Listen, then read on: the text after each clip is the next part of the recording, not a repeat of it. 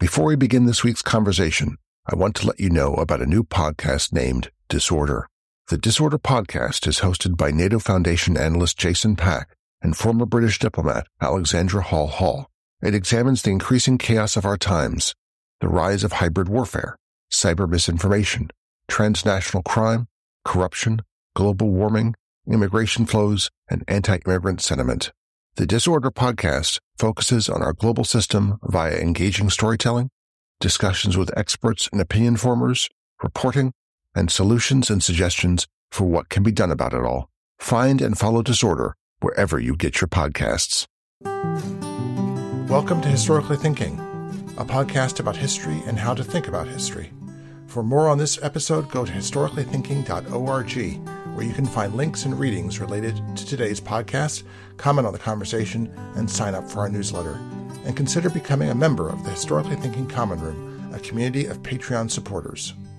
Hello. From its opening in 1822, the Fulton Market was an essential part of life in old New York, selling vegetables grown on Long Island, fruit harvested in Cuba, lobsters taken from the waters of Maine, chickens raised in Lancaster County, Pennsylvania, and oysters and fish hauled forth from New York Harbor itself. Over the decades, Fulton Market became known as Fulton Fish Market, dominated by wholesale dealers in fish that came not only from New York Harbor, but ultimately from all over the world. What Chicago became for beef, New York City became for fish. A business that specializes in fish, writes my guest Jonathan Rees, has to regularize an inevitably uneven supply through a mixture of knowledge and technology. Rees's book, The Fulton Fish Market, A History, is therefore not simply the story of the creation, life, and decline of a New York place, but a description of that place where community, politics, economy, nature, and culture all came together on the New York waterfront. Jonathan Rees is professor of history at Colorado State University-Pueblo. This is his third appearance on Historically Thinking. He was last on in episode 222, that's 222, to describe the strange career of Harvey Wiley. Jonathan Rees, welcome back to Historically Thinking. Thank you for having me. 3 is a lot. I really appreciate it. Two more, you get a jacket. Or nice. Maybe a coffee cup. Yeah. So I'm very curious. Reading your book, I then rummaged around my hard drive and found an old archaeological report from Colonial Williamsburg, because that's the kind of exciting life I lead, that I have such things on my hard drive. And a report identifying trash in wells, which, archaeologists get really excited about.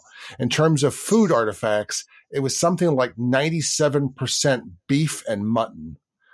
And maybe the remaining 3 included fish. So it would seem that at one point Americans didn't eat much fish. Is that true? Did New Yorkers always eat fish? A lot of fish? New Yorkers did not always eat a lot of fish. Native Americans did, but when New York becomes New York, fish is looked down on based on the archaeological work done up there, none of which I've done, but I've read, a good 100, 200 years, fish is just what you eat to get by. It's not something that you go out and look for. And it sort of makes sense. It's hard to get fish once it becomes a populated place, unless you go out and do the fishing, and nobody has time to go fish themselves. And there's no way to keep it fresh. So if you are going to eat fish, you have to buy it right away and cook it right away. As supplies increase and the technology gets better, fish becomes just a better option, and more people are willing to eat it.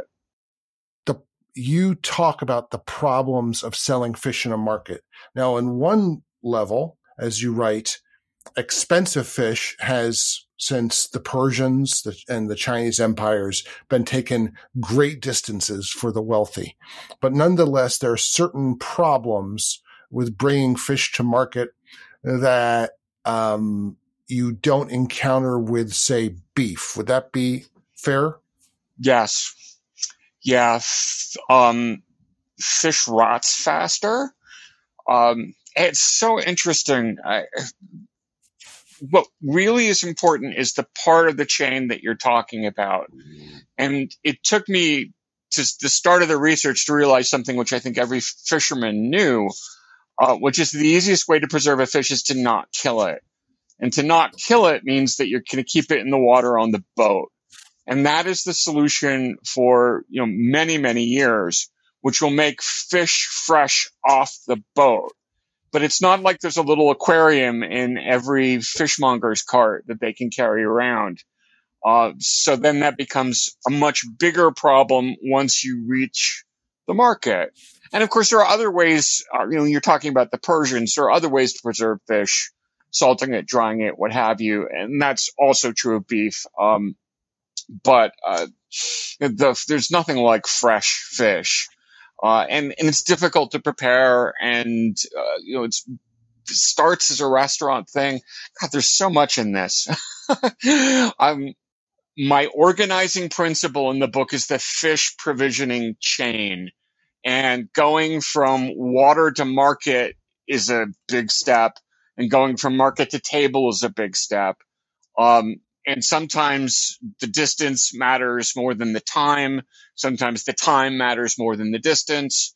Sometimes the technology matters more than the distance. It just depends on what step we're talking about, and sometimes which fish.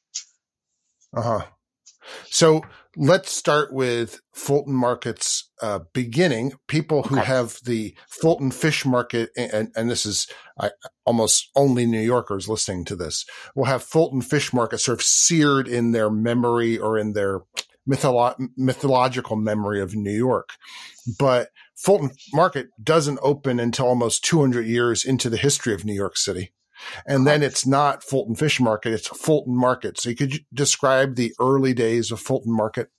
Yeah. So the early days of New York City, there are no grocery stores. So people had to go to one of, I forget the exact number, but it's in the, 15 to 30 range of markets that are all around the city in order to get everything. And Fulton Market starts as one of those everything markets, where there's meat, there's vegetables, there's fruit, there's just anything you needed to live. You would go to Fulton Market. Over time, because Fulton Market is right next to the water, it comes to specialize in fish, because the boats can just pull up to the market, and people can buy the fish right off the boat. So much of this story has everything to do with geography and transportation.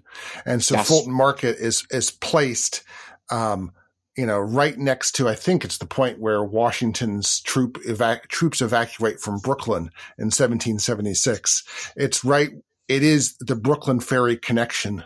So it is the perfect place for people going home to Brooklyn. They go through as at Fulton Market on the way home, and vice versa.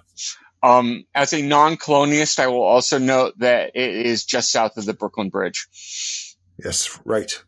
And so it's next to the various the transatlantic ocean stops or hubs of the 19th century are nearby as well. So it is in a transportation nexus. Yeah, it's the gateway to New York for most of the 19th century. People who are arriving will arrive somewhere in that neighborhood. So Fulton's then position changes as New York expands. So as the geography of New York is altered, then Fulton's role as a marketplace also changes. Yeah, you lose the walk-in traffic, particularly when the Brooklyn Bridge comes in, because the Brooklyn Bridge, I forget the right word, but when you come down the Brooklyn Bridge onto dry land again, you're about 10 blocks into Manhattan. And it used to be that people, as you said, would get off the Brooklyn Ferry and the market would be right there.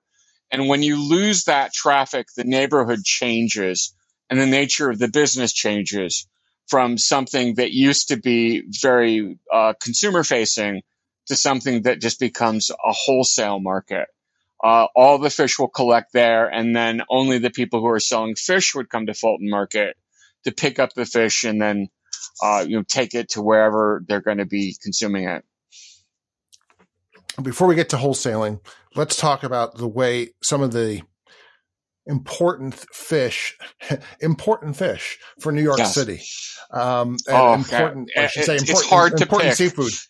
It's hard to pick, and I don't want to. We're going to pick two. You have a couple chapters devoted to oysters.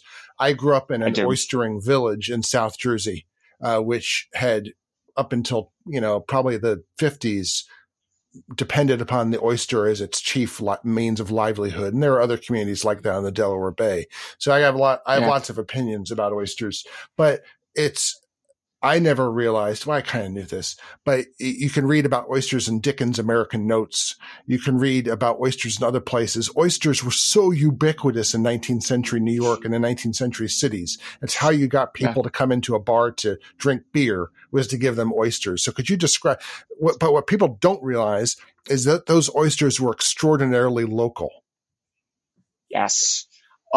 So New York in the 19th century is oyster crazy. It is food for everyone, from rich to poor.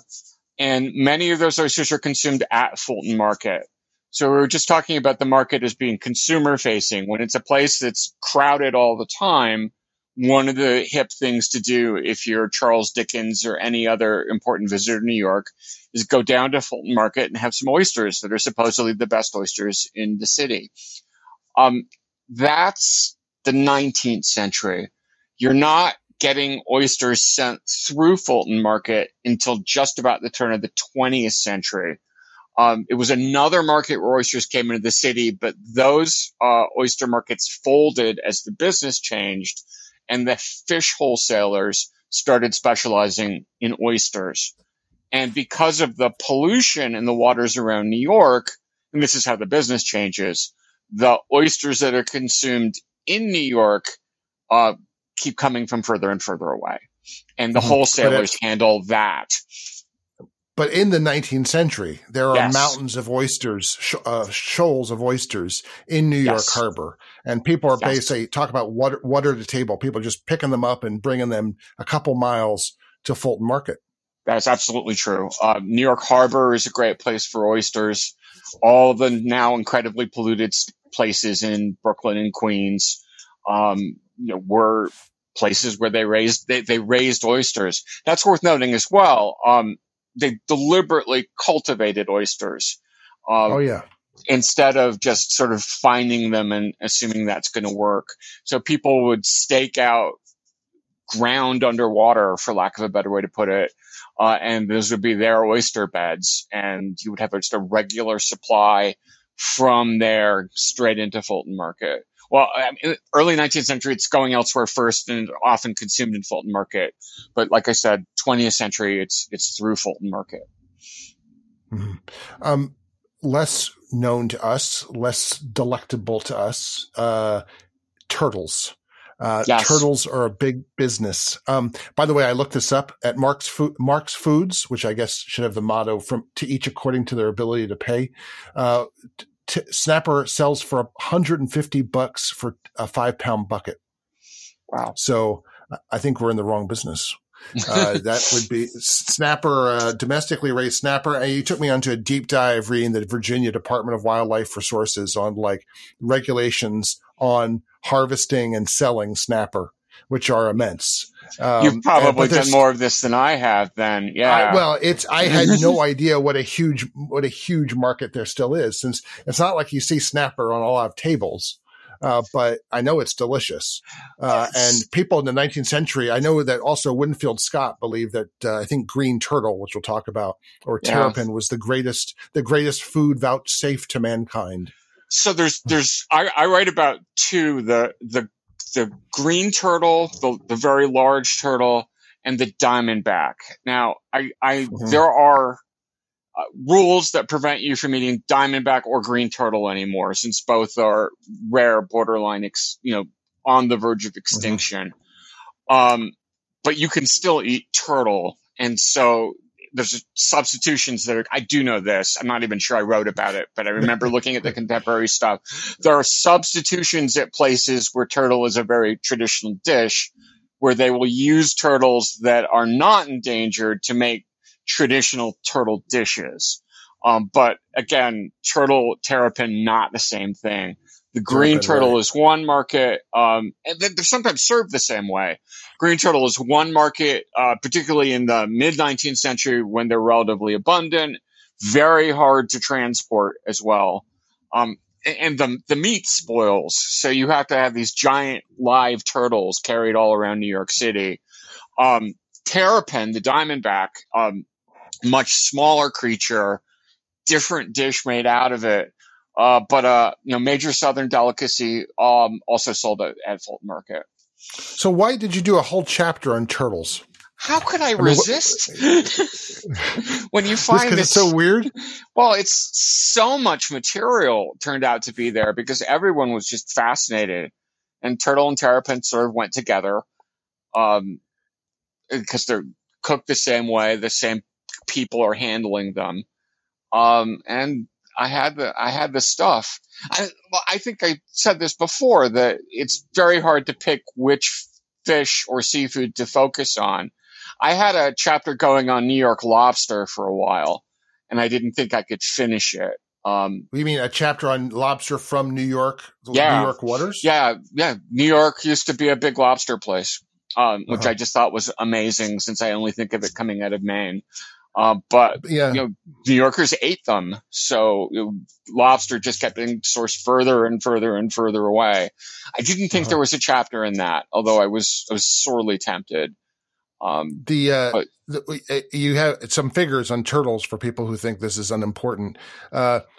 Green turtle fishing in the Gulf of Mexico, 24,000 pounds in 1880, 500,000 pounds in 1890, and not too surprisingly, by 1895, it was almost completely depleted in Texas and Florida, the green turtle fisheries. So this is part of this. This is the environmental story that you're always telling. Yeah, and it's worth noting that this is not technically fish or seafood, but they're handled the same way. They're handled by the same people. They're handled with the same ethos, which is waste, waste, waste. Make money now. And I think for that reason, it fits in with the rest of the book. Yeah. So people listening, I've been talking about the Gulf green turtle fishery. It's coming to New York in the 1890s. That might seem surprising to people, but there are more surprising facts, like how early people are bringing Pacific salmon from the Northwest to Fulton. It's as soon as the railroads are completed, basically salmon is starting to be shipped. I thought that was extraordinary. Yeah, they go really far away. I don't know how to do this. You were talking about beef before, which is one of my motivations, is to set up sort of the fish supply chain the same way that so many people have set up the beef supply chain. And as I point out, the fish supply chain is working over much larger distances much earlier. And the beef supply chain, really, when you look at it, is only sort of kicking in with the classic Texas to Chicago to the East Coast for about 10 or 20 years. The fish supply chain is working for, 120, 150 years over incredibly long distances. And what I think is really interesting about it, which is not at all beef-like, is that the fish supply chain, the market to where it's going contracts. So in the 19th century, the Fulton Fish Market is supplying 2/3 of the country. I found oysters from Fulton going as far away as Denver at one point. But then into the 20th century, the distance that the food is traveling to the Fulton Fish Market is just getting longer and longer and longer, eventually coming in by airplane, so that it can come from all over the world. So it's this is a podcast. I don't have slides, but you can see sort of everything at Fulton. One side is shrinking, the other side is expanding, instead of just everything shrinking and the whole thing disappearing. Before we get to wholesaling, it's like you were answering one question for me, is why we don't eat freshwater fish anymore, at markets. It would seem, reading the book, that at one point, oysters and freshwater fish were what people wanted at Fulton. Yes. But then gradually that changed simply because of overfishing. Yes. And popular taste. Taste. The one of the things, another chapter I could have done, if I guess I starting to feel bad in this conversation because I was going to the stuff where I had the most sources, and I think there are good stories where I didn't have the most sources that are still worth telling. The freshwater fish market, it's Jewish specialties, and it's very big for about 80 years, about 1880 to 1950, 1960.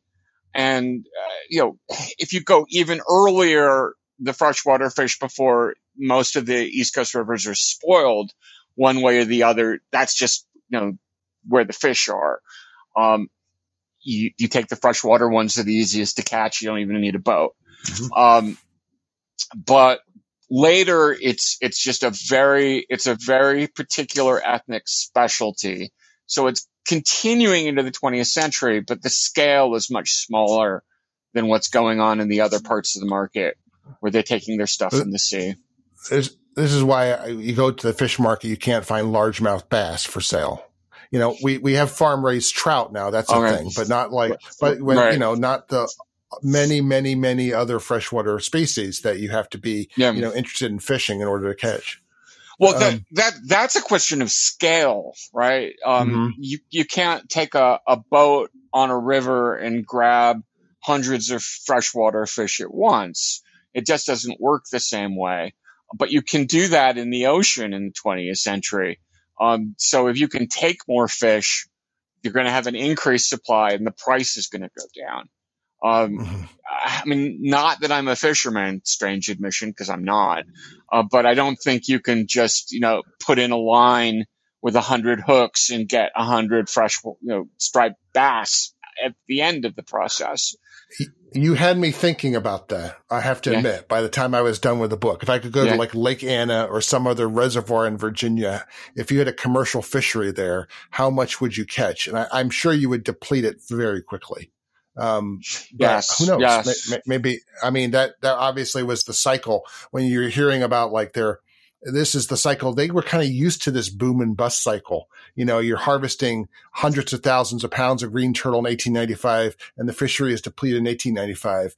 In the 19th century, they just must have regarded this as, okay, now we'll switch to something else. This is just the way it is. Happens to buffalo, happens to green turtles, happens to whatever. Sport fishing and industrial fishing is an important division. And the Fulton Fish Market was not the place for sport fishermen. There is a great anecdote you tell about the Smithsonian ichthyologist, which I've never said that word. And he would go and do twice a year to do his collections at Fulton. Just to see what they got. Yeah. And what was that? Now I can't find the note, but it was the amount of stuff that he could find there. This is the late 19th century. It's at least 36 species. I believe. No, 80. Yeah. I mean, it's just extraordinary the amount of stuff that's being brought in there. Well, by that time they are dragging large nets across the bottom, and they'll be going for a commercial fish, and they're going to get everything. And, they're not necessarily going through everything before they bring it back. They don't care about throwing things over. So all sorts of species are going to end up there. But I have another note from the 1880s on the volume of particular species sold at the market that year. And you can see it's dominated by 3, 4, 5 fish, depending on the time. Mm-hmm. Let's talk about, finally, let's get to wholesaling, how Fulton Market becomes Fulton Fish Market. So, how did that happen? How did wholesaling start to dominate, and how does wholesaling work? And you have a very nice explanation of why wholesaling is particularly necessary for fish. So could you develop that? Well, let's do this from two ends. First, on the consumer end, we've already mentioned this. The sort of public traffic of the market collapses as the shape of Manhattan changes and people come in via the bridge rather than the ferry the Fulton Market has just passed by. It's no longer a place where you go for oysters. It's no longer a place you go to get your regular stuff. Fewer people are living in the neighborhood. It becomes a much more industrial neighborhood, really the last industrial neighborhood in Manhattan, and not a residential place. So part of the reason wholesaling dominates is because there's just no competition besides wholesale fish sales. With respect to those wholesale fish sales, probably the first thing is the proximity to the water. So it's going to begin to dominate fish sales in New York because people know you could get the freshest fish if you could buy it right off the boat. Wholesaling develops from those early right off the boat sales because it becomes necessary to increase the scale of fish at the market to begin to invest in boats. And those boats have to go further away, which means they have to be bigger boats. And it's easiest for the wholesale dealers to have enough money to get a stake in a boat to guarantee their supply. And when you have lots and lots of fish coming, then you need to be able to sell it. And so you have to hope that more and more people are going to collect in the market. And these are not individual consumers. These are like restaurateurs and hoteliers. And they're going to begin to buy in bulk so that they can transport it very quickly. Improvements in refrigeration are necessary. Improvements in transportation are necessary. But there are wholesalers, even in the mid-19th century, who are ready to exploit these efficiencies once they became available to them.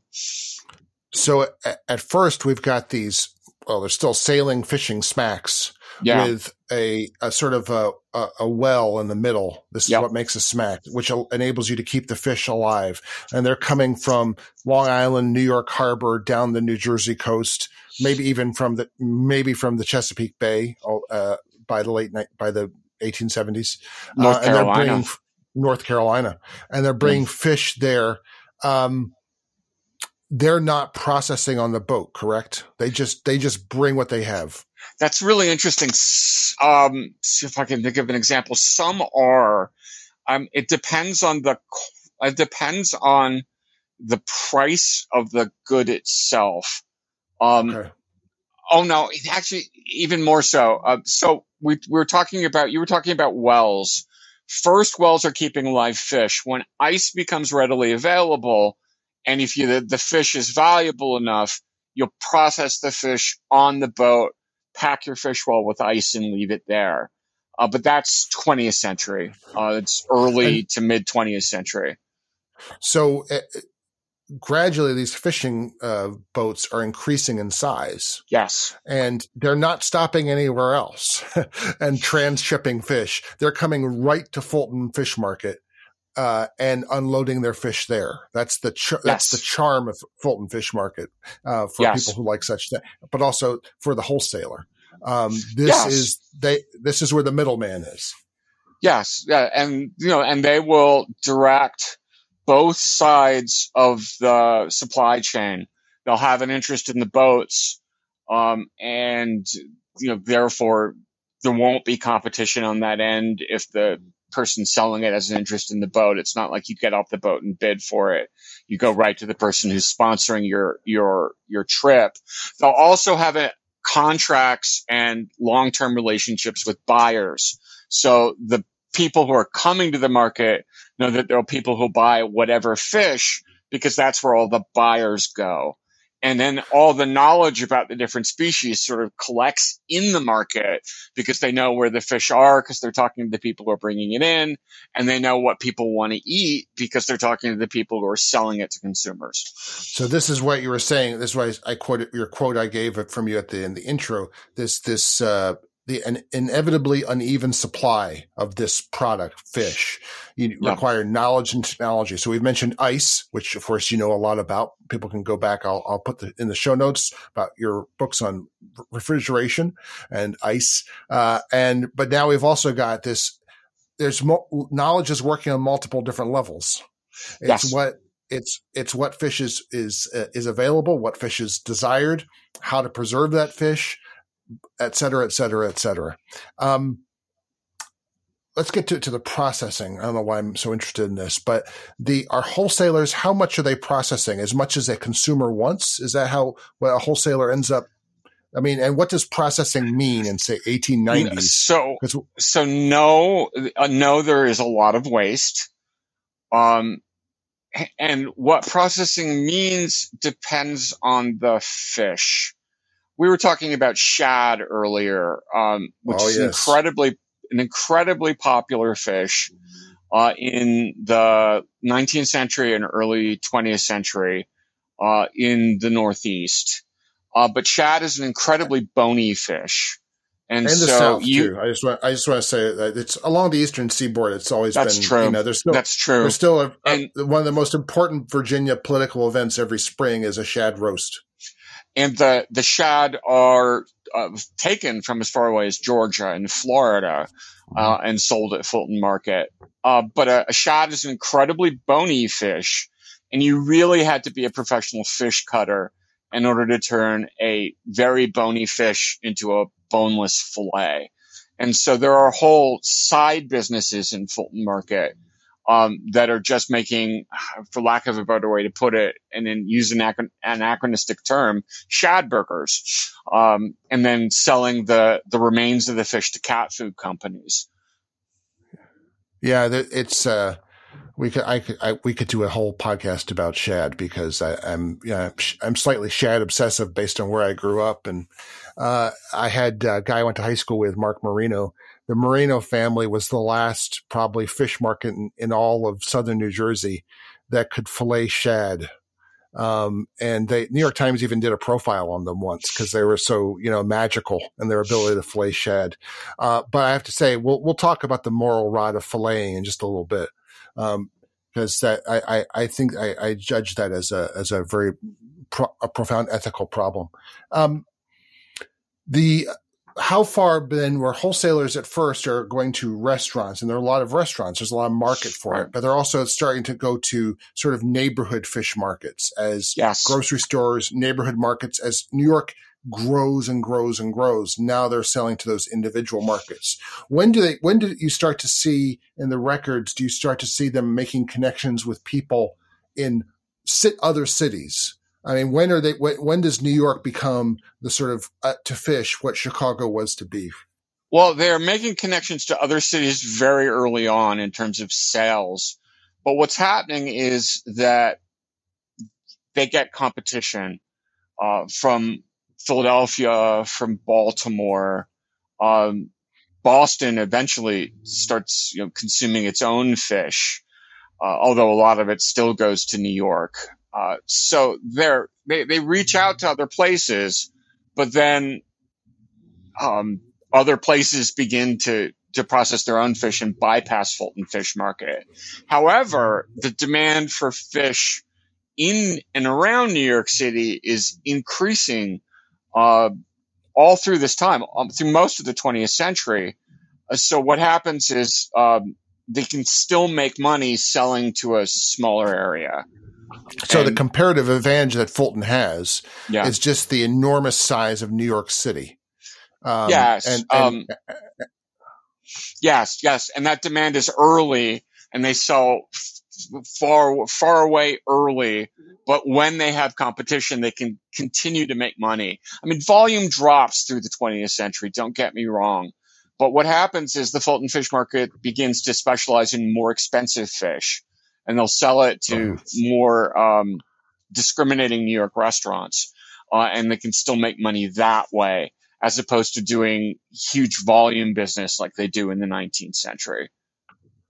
So you look at the map, you'd say, oh, well, trawlers are going from the Grand Banks are going to go to Boston. It's closer. But that brings us back to technology. You can go to New York if you want. You've got plenty of ice. Yep. Doesn't matter. Just another couple hundred miles, big deal. Then with refrigeration, you can go even much, much, much farther. You can go from the South Atlantic. You can go from the Pacific. You can go to New York just because you can sell your fish in the enormous market of New York City. Yeah, and that's the story of bluefin tuna in a nutshell. It's something that talk about bluefin tuna, which bluefin tuna is something that nobody wants in the 19th century. It annoys most of the fishmongers and certainly the fishermen because it keeps destroying their nets. But then a market develops in the 1970s, particularly in Japan, and the technology now exists so that you can preserve the tuna as it goes all the way across the planet. And because it's such an expensive fish, you can make money selling that. So it'll, be caught in the Atlantic and sold in Japan, and it's still going to work. Or sometimes sold at Fulton Fish Market itself.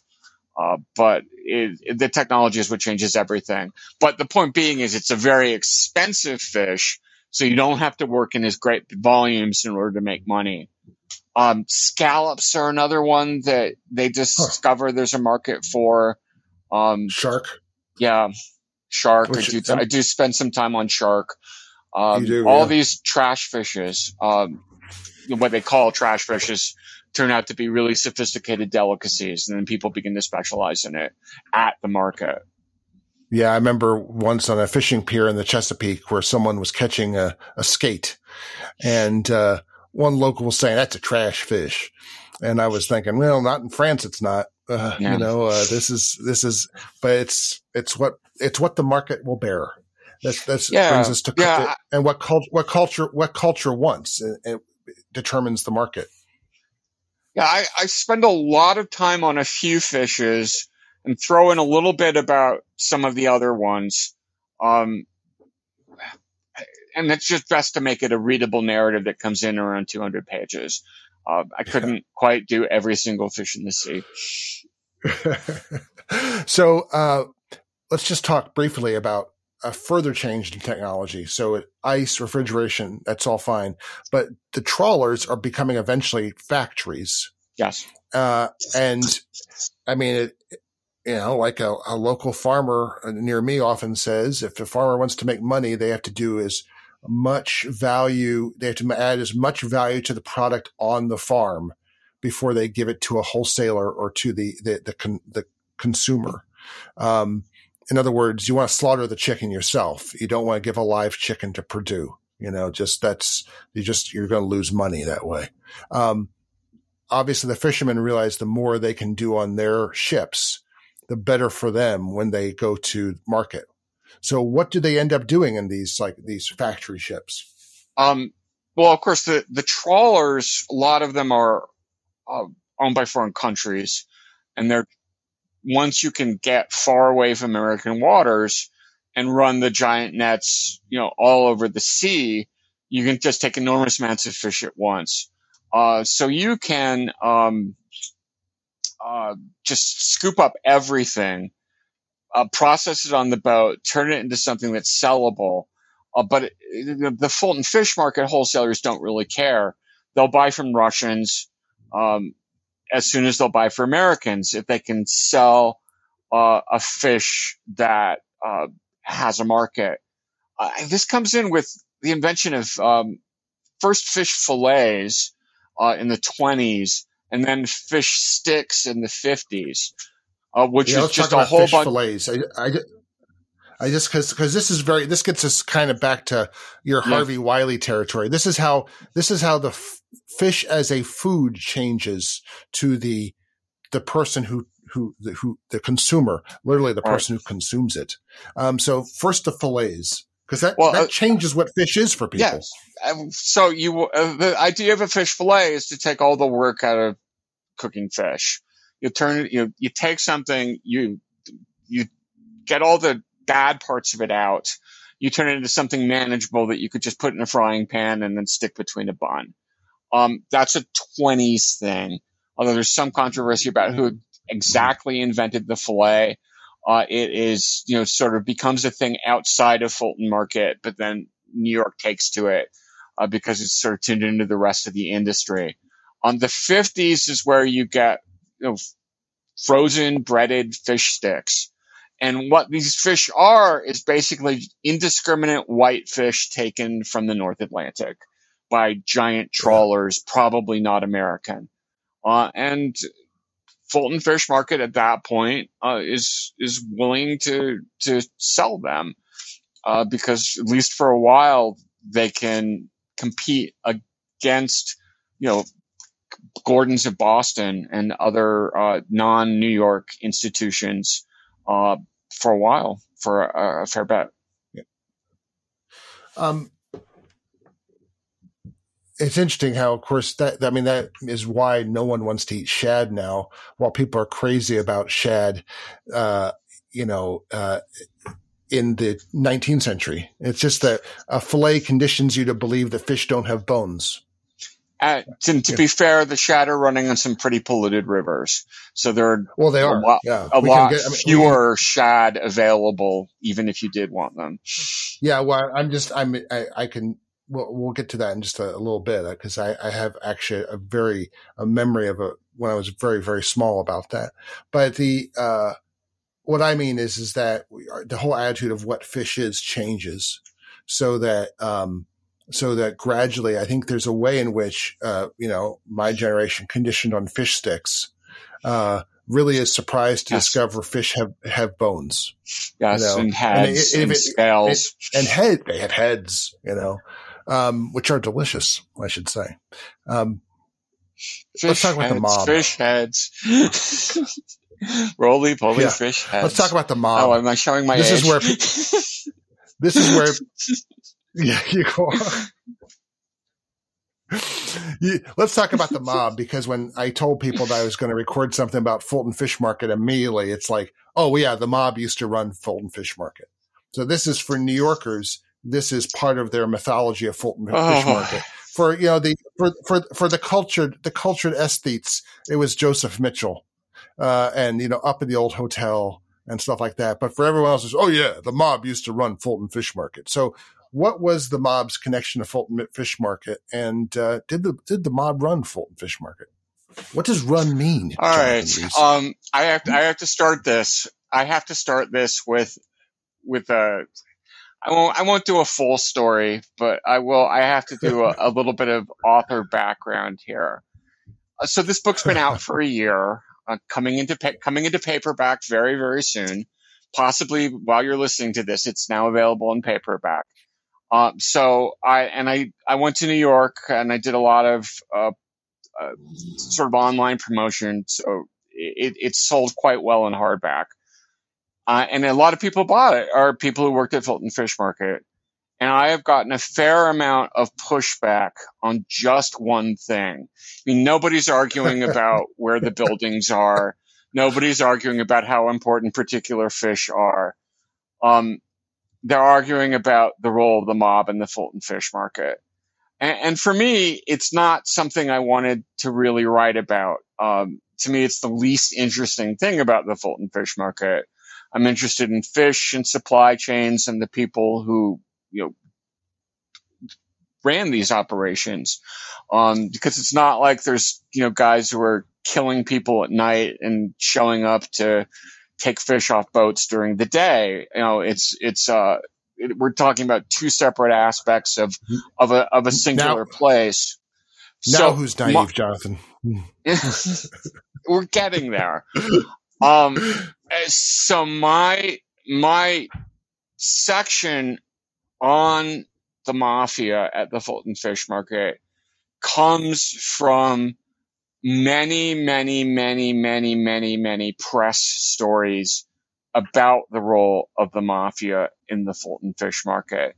So, this is what most people knew about Fulton Fish Market if they grew up around New York, because it's about the only thing that would ever be covered. But the people who, push back on what I wrote are not people who are saying, oh, the mob controlled everything. You're so naive, Jonathan. There are people who worked there who said, I worked there for 30 years and there is no mafia presence at the Fulton Fish Market. This is a myth. You are perpetuating what the media is saying. And on one level, I plead guilty, because what other sources am I going to get? I wrote this during the pandemic. It's based primarily on newspaper accounts, lots and lots and lots of newspaper accounts, I might add, but primarily on newspaper accounts. But I also think I'm right. So if we're talking about the role of the mob in the Fulton Fish Market, I think the right way to look at it is somewhere in the middle. This is not good enough for the people who work there, and it's not good enough for the people who are convinced, that there's a mob movie to be written about this. But this is my middle position on the mafia and the Fulton Fish Market. The Fulton Fish Market is, in fact, I should do a little bit of the mafia's leverage in the Fulton Fish Market came from control of the union that unloaded boats or unloaded trucks, if we're getting closer to the present, and loaded fish into other people's trucks or cars or vehicles, or however they're getting it away. They're doing the transportation at the market. And because there's not a lot of refrigeration at the market, if they're not going to pick up your stuff in a timely manner, you are going to lose your entire purchase. So they play a pretty important role, and they leverage that into an operation that makes a lot of money for people involved in organized crime. However, this does not mean that everybody who worked at the Fulton Fish Market was a mobster. I look at it as, if you've seen The Sopranos, I would compare it to the garbage routes in New Jersey, where Tony comes down and says at one point and says, look, don't sell cocaine, don't murder people on your garbage routes, because we don't want to attract attention. We want a steady source of income. I mean, Tony doesn't say this, but this is essentially what he's arguing. We want a steady source of income from these routes. And if you go out and commit crimes while you're running them, then people are going to investigate, and that steady source of income is going to dry up. The union that is requiring bribes to get you to handle the fish runs up the price of fish in and around New York City. For most case, the wholesalers are passing the extra cost on to others, the people who are buying, and they're still making money. But it's not like, showing up at the Fulton Fish Market is going to get you whacked or something like that. It's not like there are mobsters on every corner. There are people in firms that are dominated or, have mob figures invested in them. But this does not mean that the mob controls the Fulton Fish Market. And it doesn't mean that the presence of organized crime is somehow visible in its day-to-day operation. That is my controversial opinion on the mob and the Fulton Fish Market, and it is my middle ground opinion on the mob and the Fulton Fish Market. Interested readers can take it however they see fit, and just know that even if you don't like my mob opinion, the fish stuff will still probably work for you. Well, Fulton Fish Market is now the new Fulton Fish Market. It's not near the water. It's in the Bronx. It's surrounded by parking lots, according to the photograph that I in your book. Before it was moved completely, it became a theme park. It was Rouseified. It was one of the Rouse Corporation's developments, like Harbor Place in Baltimore. And back up for a second. How it became sort of South Street Seaport. I'm curious about that whole story. Yeah, back up for a second. So the market operations moved to the Bronx, yes. And then the neighborhood itself transforms into a residential neighborhood, and there's now a really nice food court in the remains of one of the old Fulton Fish Market buildings.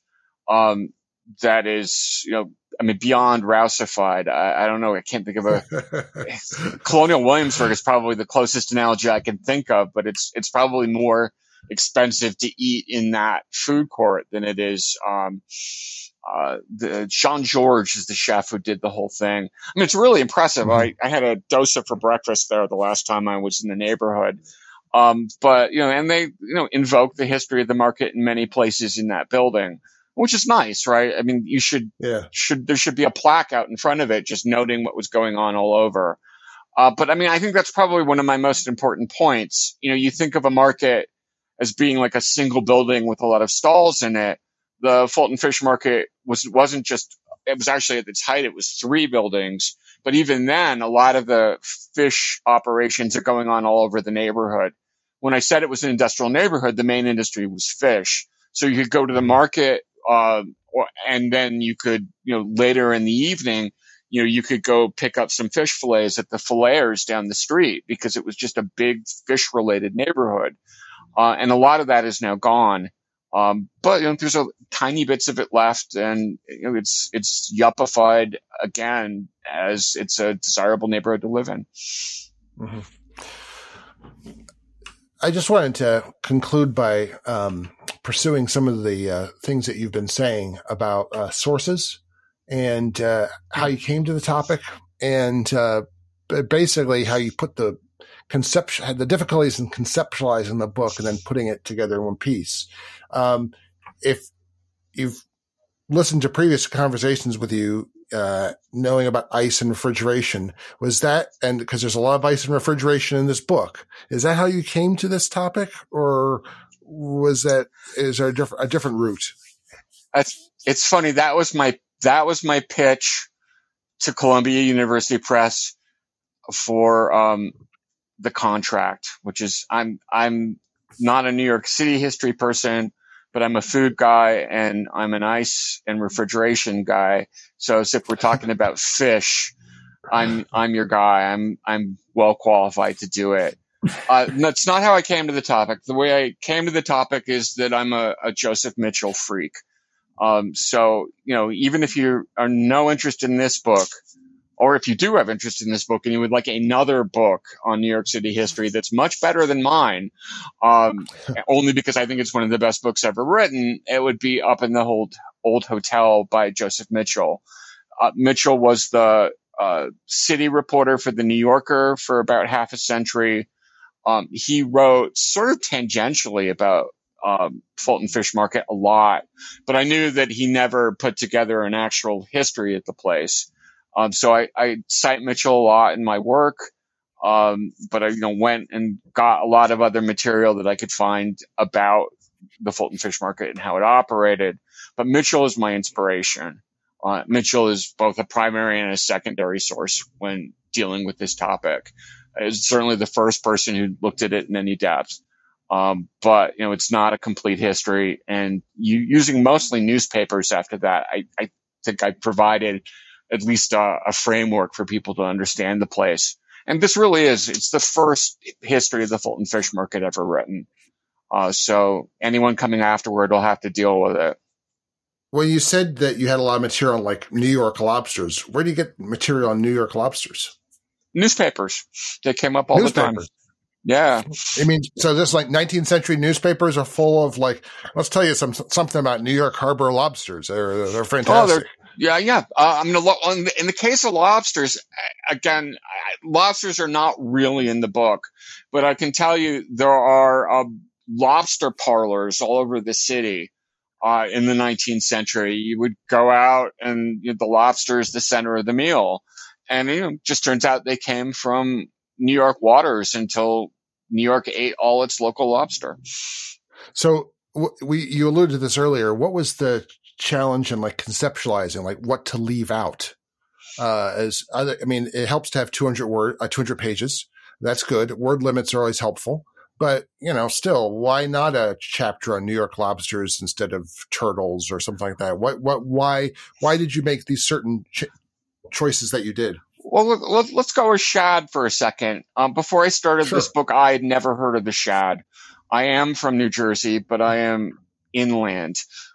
So I got whatever fish. You're from Princeton, right? I am. The biggest shad, the only legal shad netting on the Delaware River occurs at Lambertville. So interesting. Like next door to you. Yeah. Interesting. So anyway. Well, when I was growing up in Princeton, we barely ever left Princeton, except to go to the city. But that's a whole nother story. So it's inland. And so I didn't know what a shad was, but shad just kept coming up over and over and over again.